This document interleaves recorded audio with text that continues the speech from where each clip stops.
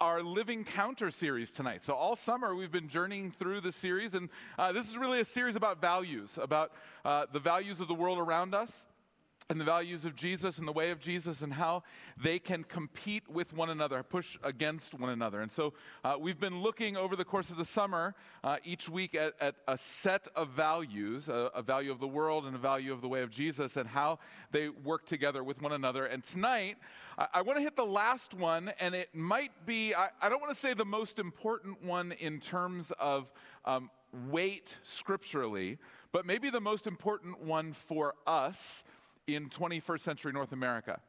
I want to look at the idea that rest needs to be greater than exhaustion. Rest needs to be greater than exhaustion. And as I say that, I recognize that I am probably talking to exhausted people. And I'll be upfront with you that I'm talking as an exhausted person to exhausted people. So what do we do with that? Amanda and I were meeting earlier this week with a mentor couple that has been just a real key part of our lives, and having coffee with them and talking. And they were just asking us, they knew some of the things that had been going on in our lives and in church, and just different things that had been happening. And they were just saying, kind of unpack for us, what's going on, and how are things at home, and how are things at church, and what's going, we have 2 kids now going to college, which is impossible because I'm not that old, but somehow that happened. And so we're kind of talking through all this stuff. And after maybe 15 or 20 minutes of just kind of talking through, this is what's going on, this is life, this is where things are, the husband said, is it okay if I just push a little, can I ask you a question that pushes a little bit? We said, yeah, absolutely. He said, are you delusional? And my first thought was, because I'm so snarky, how would I know? Right? Like, if I'm delusional, I'm deluded about not being delusional. I don't know. But his point was this. He says, you keep telling me all of this stuff, and you keep saying, but it's going to be okay, as though you can live at the pace that you're living and not have it do damage to you. That's delusional. Like, it doesn't work that way. And I would, because I had to receive that, pass that to you. Because the reality is, for all of us, we are living at a pace that is not sustainable in the world around us. We were exhausted, and then the pandemic hit and we got more exhausted. The author Helen Peterson writes about the exhaustion of the millennial generation, and there's some specific reasons why the millennial generation's exhausted in a specific way. But I love her definition of burnout. First, she says, exhaustion is going till you can't go anymore. Burnout is hitting that point and continuing to go anyway. Right? That's us. She summarizes it by saying, burnout is when the soul can't bear the weight of your life. And I thought, ooh, that kind of hurts. I don't know if you know this, but back in the early 70s, there was a national conversation happening because computers were on the rise, and the conversation was around what was going to happen to America when computers became everywhere, when we had them at our home and we could work and they'd be in our office. We would be so incredibly productive that the projection was we would work roughly 30 hours a week and have 6 months a year off. How y'all enjoying that? You enjoying that 30-hour work week and a couple months of vacation every year? What happened? I mean, that was a real projection, it was a real conversation. Like, Congress was talking about this. Like, what happened? Well, it's honestly really simple. We made a deal. We traded time for money. The productivity that we had at that point probably could have been maintained at 30 hours a week and 6 months a year. But we have bigger houses and more cars and grander vacations and all kinds of things that have been traded for the time that was coming. Think about even our terminology. People who have a lot of money and no time are called rich. People who have a lot of time and no money are called poor or lazy, depending. The whole way that we're wired is around the idea that if I just accumulate more, it's worth the trade-off. If I just go and go and go and go, it's worth it. And yet, the scriptures call us to be people of rest. As you'll see in just a couple minutes, it's everywhere, like literally beginning to end. Throughout the scriptures, the marker of the people of God is that we rest. John Tyson, in his book, The Beautiful Resistance, makes a fascinating statement. He said, I often wonder whether this is why the church lacks credibility in our world. Maybe it's not just our big scandals and cultural failures. Maybe it's something much smaller, more common, more deadly. Maybe it's our exhaustion. Maybe we're just too tired to model agape love, too scheduled to show compassion, too distracted to pray, too much like the exhausted culture around us. Do we look any different than the world around us? If we are to be people who live counter, the flow of the world toward exhaustion should be resisted by the people of God who say, we know how to rest because we know where our rest is. And so I want to start very simply by just asking you to breathe. Take a moment. Just exhale out. Just give a big breath out. Relax and pause. And I want you to listen to the words of Jesus. Matthew chapter 11, Paul's going to come and read for us words that may be familiar, but try to listen to the heart of Jesus for us as his people.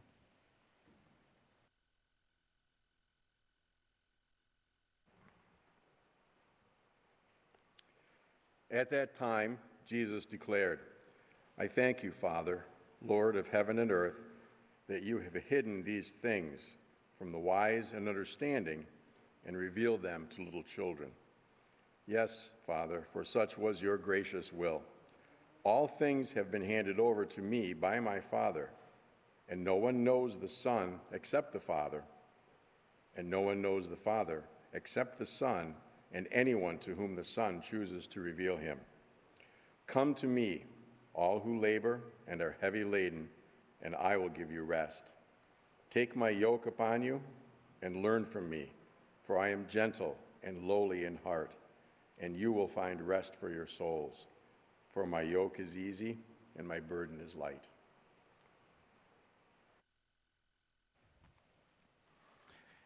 Thank you, Paul. And you will find rest for your souls. Would you pray with me?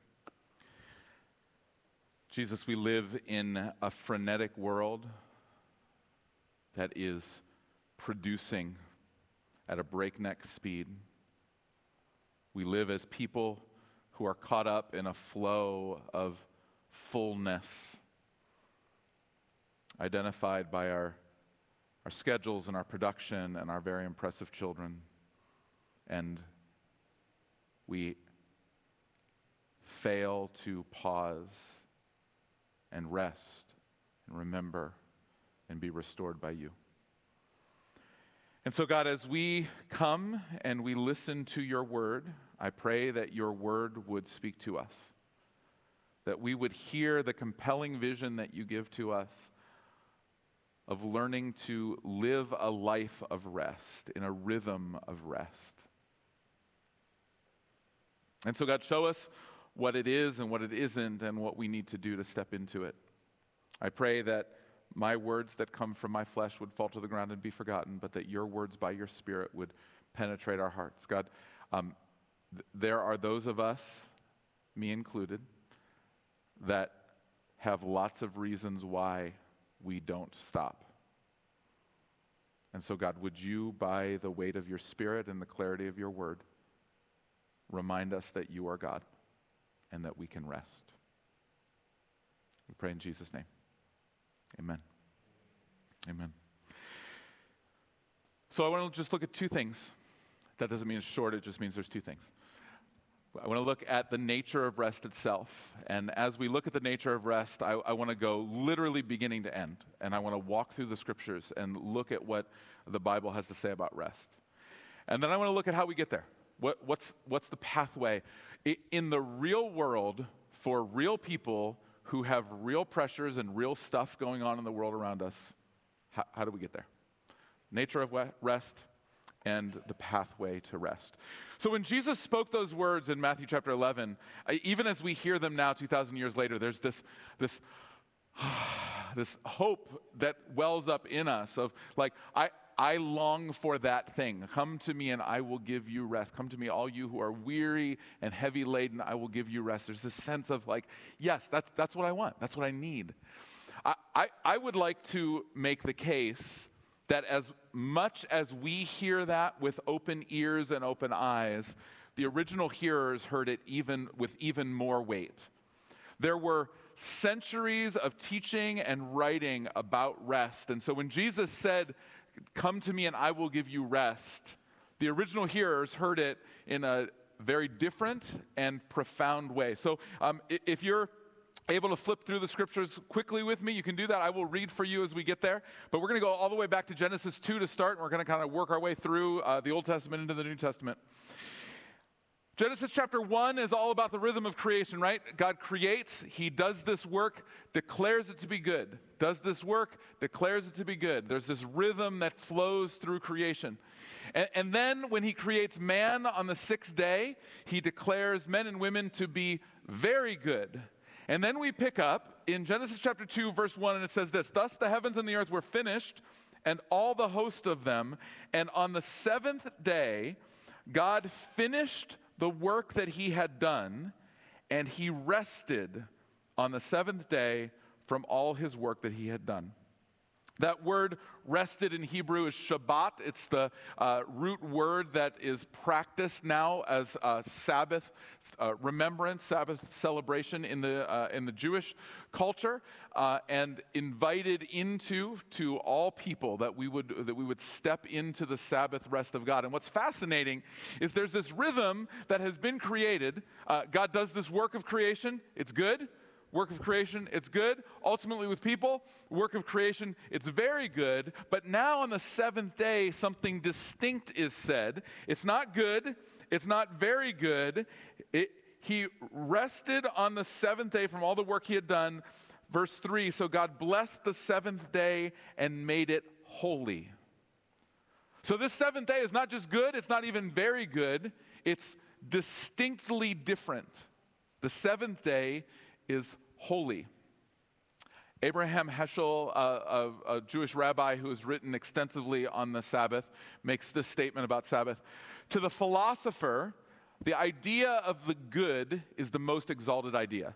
But to the Bible, the idea of the good is penultimate. It cannot exist without the holy. The good is the base, the holy is the summit. Things created in 6 days he considered good. The seventh day he made holy. God did something distinct in that seventh day of rest. And it's fascinating to think men and women created on the sixth day, the very first job that they have is what? To rest. The very first thing that our predecessors were called to do at creation was to be created and then to rest in the rest of God. And then fascinatingly, God makes that idea of rest a marker for his people. So if you turn from Genesis chapter 2 to Exodus chapter 33, in the book of Exodus, the people of God have been delivered from slavery in Egypt. And as they move toward the promised land, God's going with them. There's this fascinating interchange between God and Moses. But I want you to see a specific verse. In verse 14 of Exodus chapter 33, Moses is talking to God and begging God to go with him. And God makes this statement in verse 14. My presence will go with you, and I will give you rest. From this time on, from Exodus chapter 33 forward, the concept of rest and the presence of God are always tied together. So every time God is present, the people can rest. And every time the people rest, they do so through the presence of God. And that idea of rest became a marker to identify who they were. So if you flip back just a couple pages to Exodus chapter 20, in Exodus 20, the 10 Commandments are given as kind of a summary statement of the law and the covenant that the people of God are invited into. These are the defining characteristics that tell the Israelites how to live. In verse 8, it says this, "Remember the Sabbath day to keep it holy. 6 days you shall labor and do all your work, but the seventh day is a Sabbath to the Lord your God. On it you shall not do any work, you or your son or your daughter, your male servant, your female servant, your livestock, or the sojourner who is within your gates. For in 6 days the Lord made the heaven and the earth, the sea and all that is in them, and rested on the seventh day. Therefore the Lord blessed the Sabbath day and made it holy." When God gives the people of Israel the command to Sabbath, he says it's rooted in the rest of God. God produced for 6 days, and then he rested. You should be like God. So also work for 6 days, just like God, and then rest. As a rhythm, as a marker that identifies you, you should produce, and then you should rest. And you should rest in a way that reminds you that he's God and you're not God. That he is the one that we follow. He's the one that we pursue. Now, if you're familiar with the Old Testament and the way the Old Testament narrative works, the people of God in Exodus go out toward the Promised Land. They get to the brink of the Promised Land, and then they're unwilling to go into the Promised Land because of fear and because of a lack of faith in God. And so that generation dies off. And in the book of Deuteronomy, the law is given again, not to the same people, but to their children, to a different generation of people. So flip forward to Deuteronomy chapter 5. And what you're going to have in Deuteronomy chapter 5 is a retelling of the 10 Commandments. And most of them are exactly the same. They're exactly what's written in Exodus 20. It's the exact same words in Deuteronomy chapter 5. But the Sabbath command is different. Listen to what it says, starting in verse 12.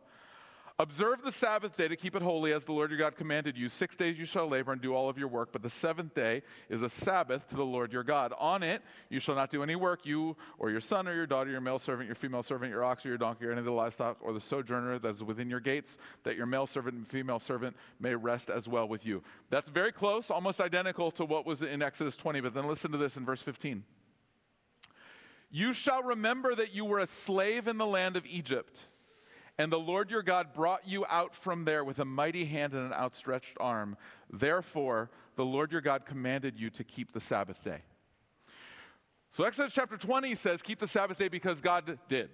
God rested, therefore you should rest. Be like God, rest like him. But in Deuteronomy chapter 5, there's this fascinating twist where God, now speaking to this next generation of Israelites, says, not just be like God, true, but remember that you were slaves and now you're free. Do you understand? Free people, they can rest. Slaves are identified by their production. You don't get to rest if you're a slave. But if you're free, you can rest. What God's saying to the people of God is, understand that your identity is not bound up in what you make and what you produce. Understand that your identity is not tied into how productive you are through the week, but instead, your identity is who God has made you to be. He has freed you.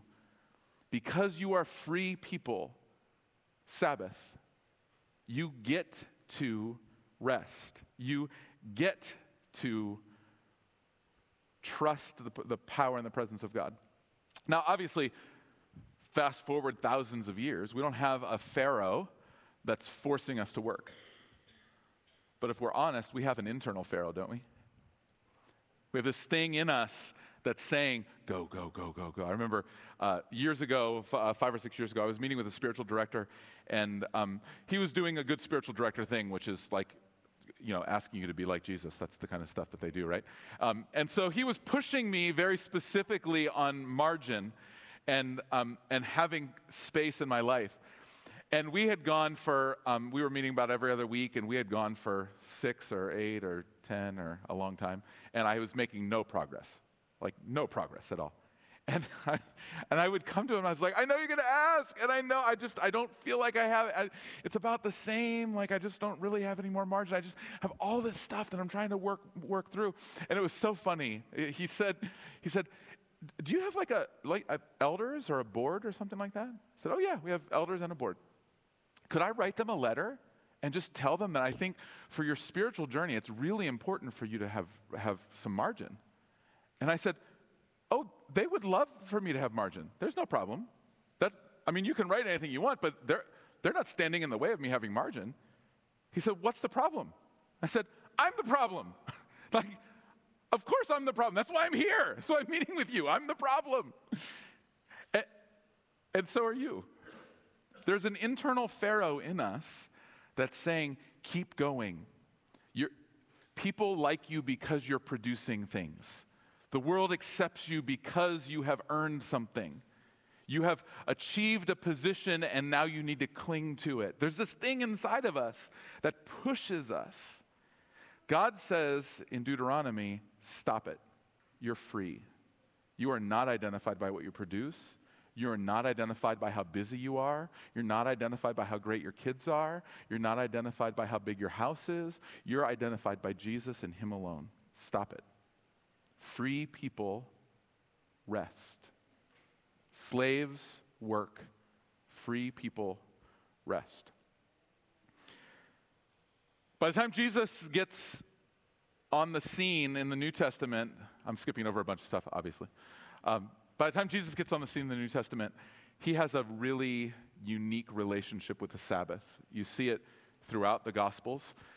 I love in Mark chapter 2, if you want to flip to Mark chapter 2, Jesus makes this fascinating statement to the Pharisees. They're watching he and his disciples walk through the grain fields, and they're plucking heads of grain, which was considered to be harvesting. It's a very bad way to harvest, to pluck a head of grain, but that's what it was considered. And so they have this kind of discussion back and forth. It becomes a bit of a theological conversation. But then in verse 27, Jesus says this: the Sabbath was made for man, not man for the Sabbath. So the Son of Man is Lord even of the Sabbath. What Jesus says is, this idea of rest is not given so that there would be another layer of production placed on top of you. In addition to doing all the stuff you need to do all week, in addition to doing all of the things that you're responsible for, you're maintaining your lawn, and you're doing your work, and you're raising your kids, and you're cooking meals, and you're going to the store, and now you have to work to rest. That's not what he says.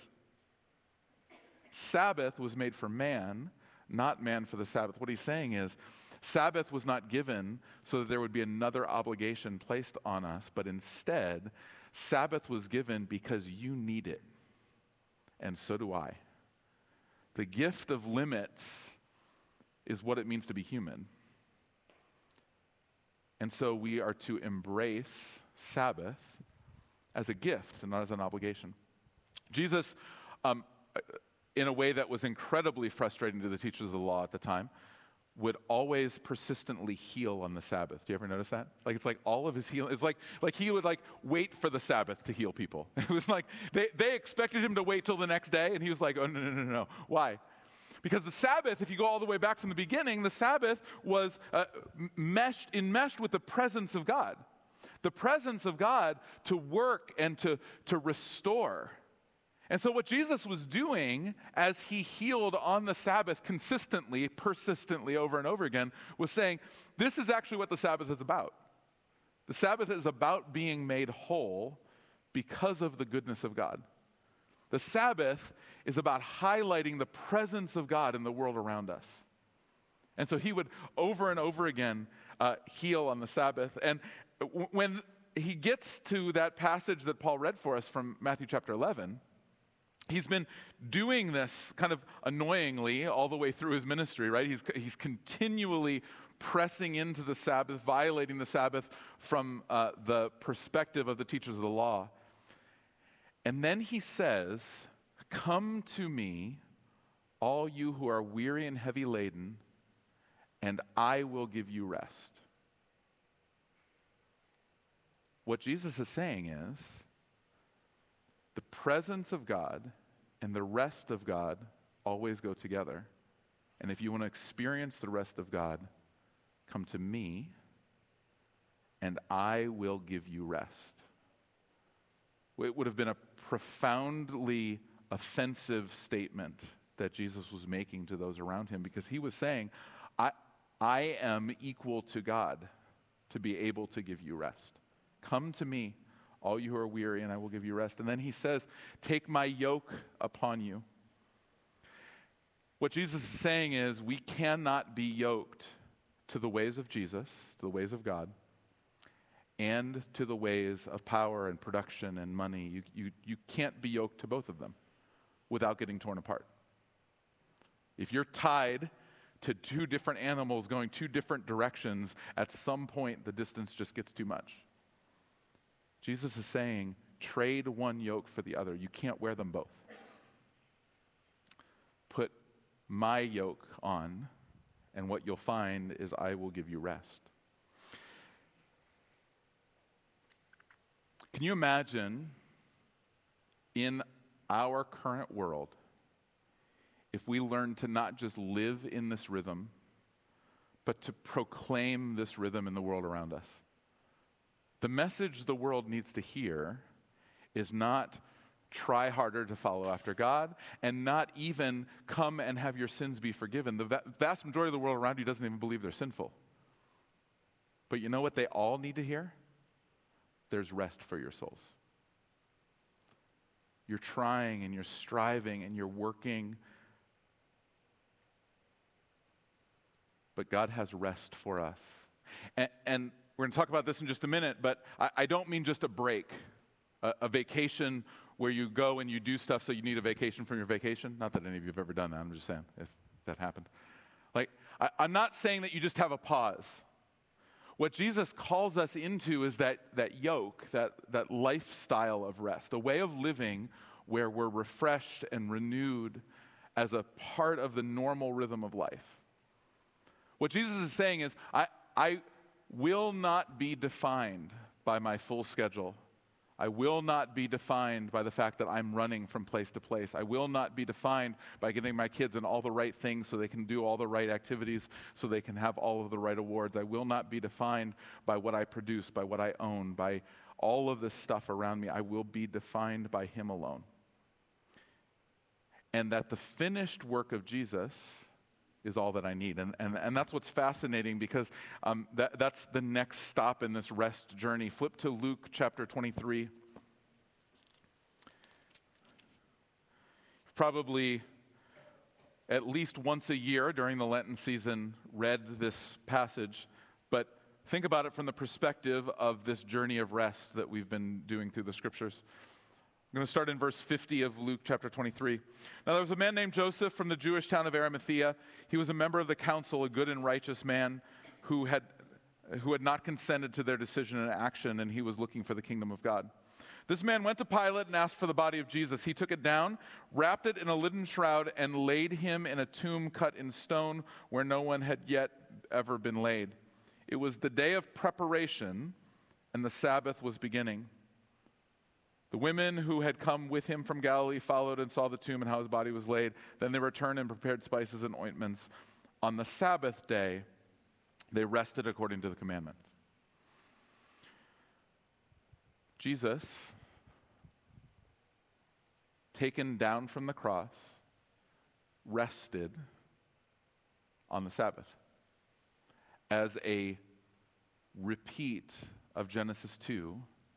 The work is finished, the day is holy, and God is resting. When Jesus rests on the Sabbath, it becomes a Sabbath rest that, if you flip one more time to the book of Hebrews, we all are now invited into. So Hebrews chapter 4, verses 9 and 10 says this. So then there remains a Sabbath rest for the people of God. For whoever has entered God's rest has also rested from his works as God did from his. Now verse 11. Let us therefore strive to enter that rest so that no one may fall by the same sort of disobedience. We've been offered rest. Scriptures beginning to end are saying that the people of God are identified by rest, that we should not be people who are producing frenetically, we should not be people who are endlessly striving, but we are invited into the rest of God. The question is, how do we get there? The writer of the Hebrews says, strive to enter that rest. So how do we enter that rest? What's that pathway look like for us? Well, the theological answer is the one that I've just been kind of walking through. So if I just summarize, theologically we enter the rest by the presence of God, by living in the way of Jesus and taking on his yoke, by following after him. The rhythms of life where we spend time being with Jesus, becoming like Jesus, doing the things that Jesus did. We enter his rest by becoming like him. Which shouldn't be that complicated, right? It's pretty easy. Like we should just stop.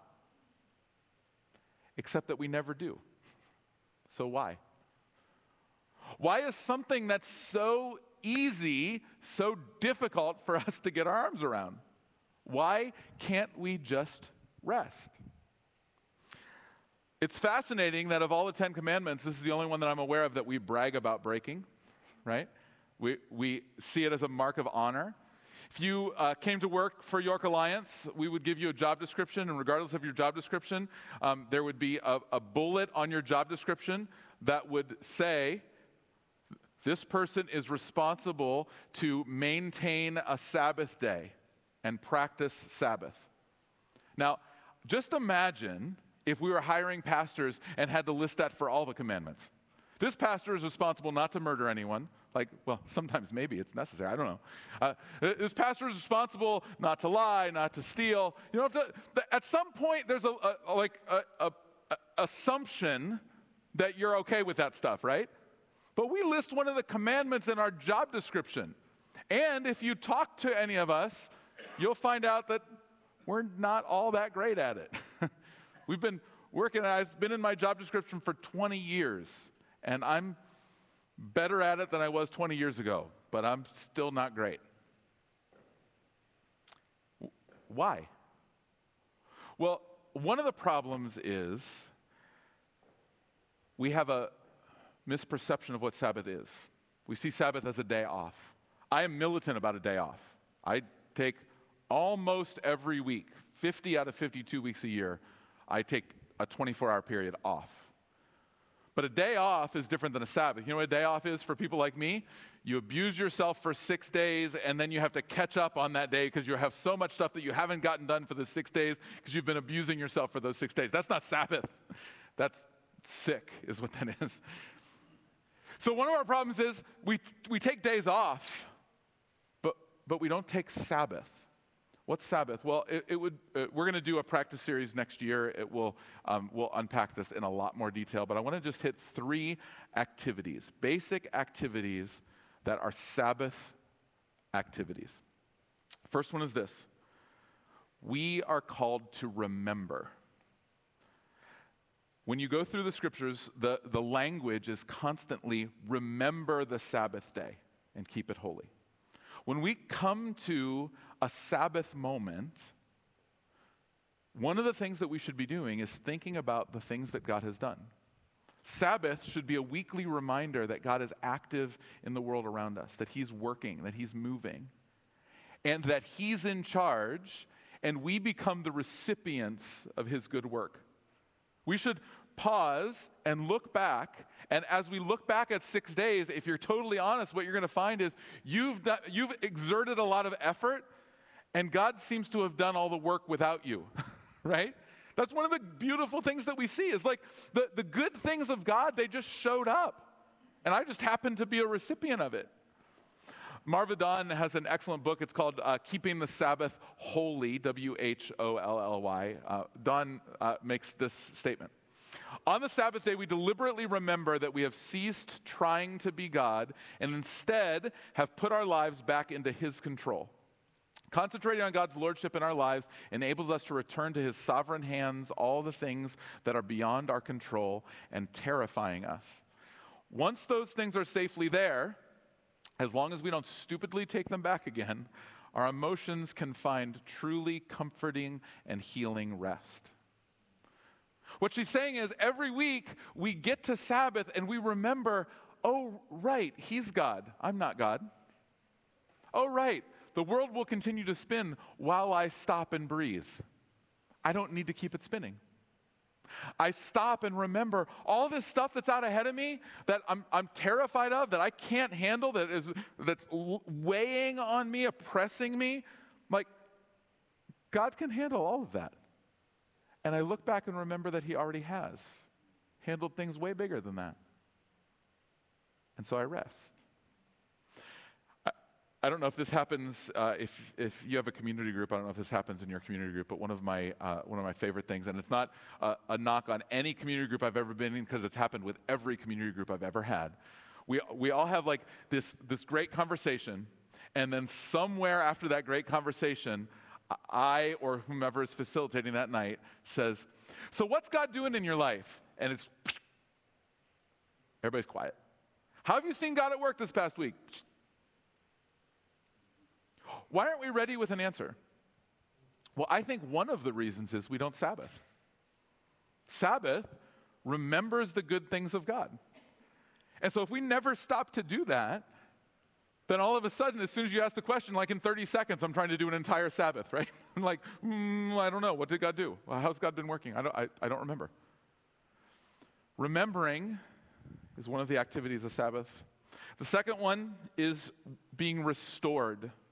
Notice I said restore, not relax. Relaxation's wonderful. It's really good. It's not Sabbath. So taking a day to binge Netflix and scroll Instagram is not the same. I'm not even saying those things are evil, although, but I'm not saying they're evil. What I'm saying is they're not restorative. Like for almost all of us, Sabbath should be a break from screens and technology so that we can be restored. Because guess what? Hollywood and Silicon Valley is not interested in restoring your soul. I don't know if you know this. Like, they're actually interested in draining your soul. That's the way it works.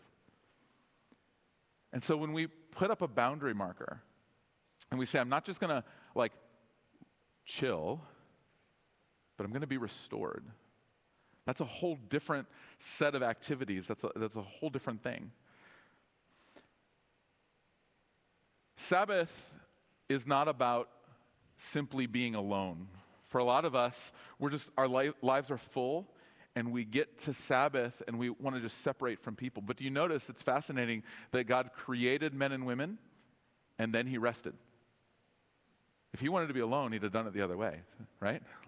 Like I'll rest, and then I'll see if I can work up the energy to deal with these people, right? Sabbath is actually something we should do in community. Community, healthy biblical community, is restorative. It's part of the way that God restores us, by having people who speak life into us and for us to speak life into them without any agenda, without any plan to use or be used, but to simply be, simply rest in the plan of God. One of the things I find just on a very practical level is I need to know what restores me, and I need to have it written down, because when I reach the point of exhaustion, I'm not going to reach for what restores me. I'm going to reach for what will occupy my mind in the easiest way possible, which is almost always this, right? Because it's easy. It's right here. It's right in front of me. So I make a list. Like, it's restorative to me to go. So for me, I love on Sabbath to cook, and I love to cook out somewhere. Now, when I'm exhausted, the last thing I want to do is pack up a cooler and get the charcoal and traipse out to Sam Lewis so that I can cook out on the mountaintop. But when I get there, oh man, like I know that Jesus is with you everywhere, but he's with me special there. I'm telling you. Just kidding about that. But it's wonderful, and I never feel like doing it unless I remember to write it down and say, I know this is restorative to me. I know this is what I need to do. Instead, what I feel like doing is just sitting on the couch and staring at the wall. So restoration, that process of restoration is unique to all of us, and we all have different ways that we're restored. But to write those things down and to know these are restorative activities for me, and I'm going to press into these when I get to Sabbath. Sabbath is about remembering. Sabbath is about being restored. And finally, Sabbath is about being reformed. So the idea of being reformed is around this concept that work is a gift of God, but work taken to an excess malforms us. Unless you are regularly in a rhythm of Sabbath, you probably very unknowingly are being malformed by the work around you. You're being malformed to think, if I produce, that makes me more valuable. If I achieve, that puts me higher on the totem pole.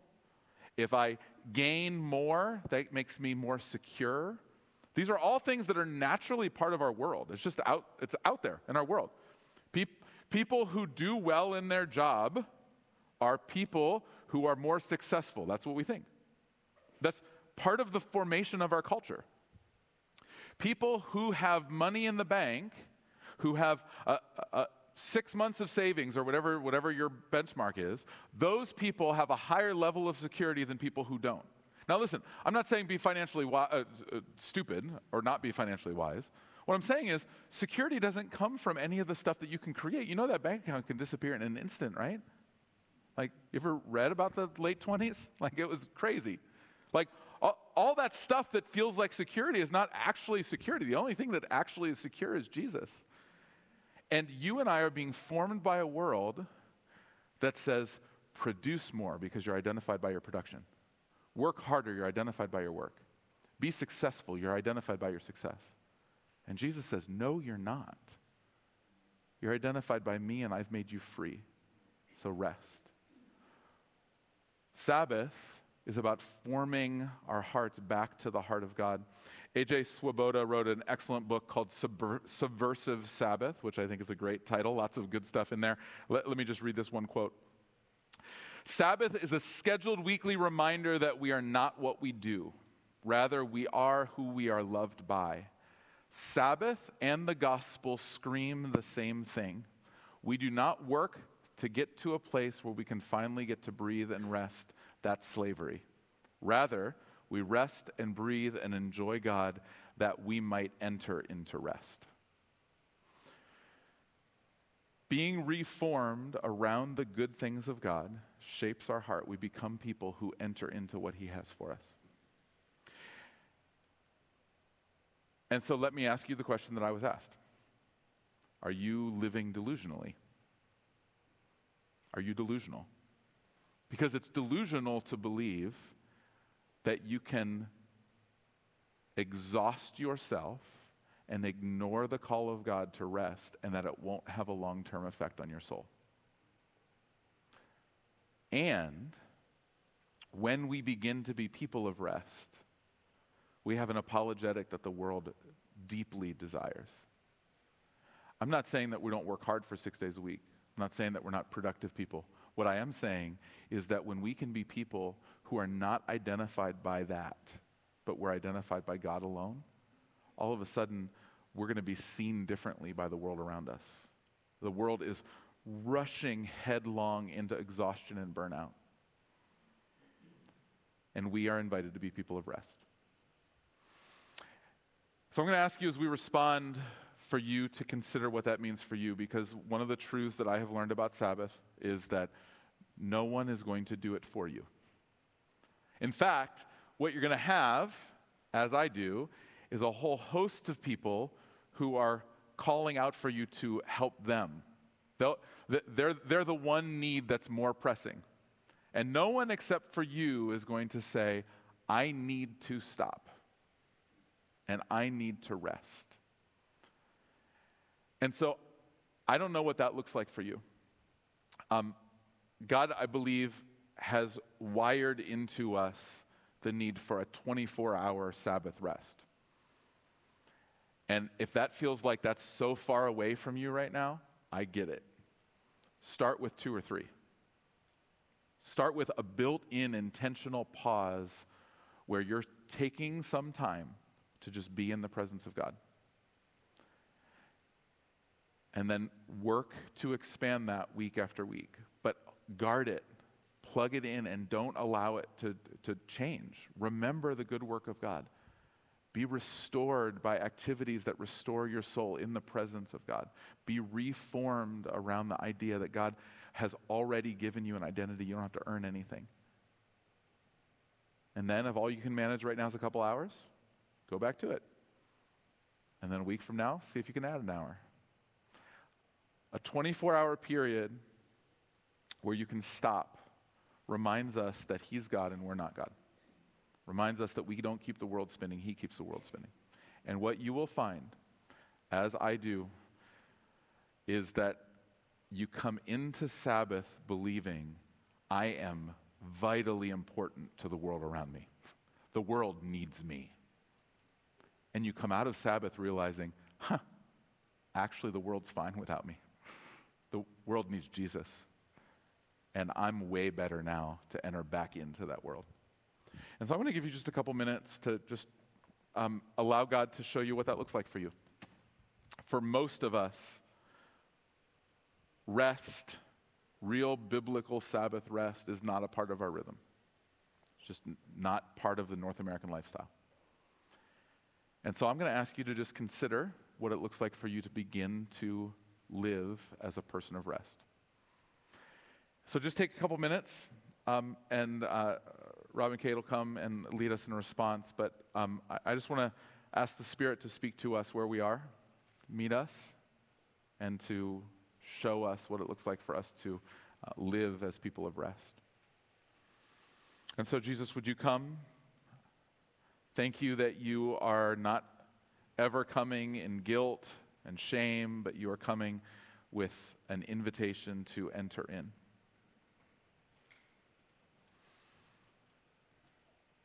Thank you that you come with open arms. God, now would you, by your Spirit, show us what it would look like for us to engage the rest that you've invited us into.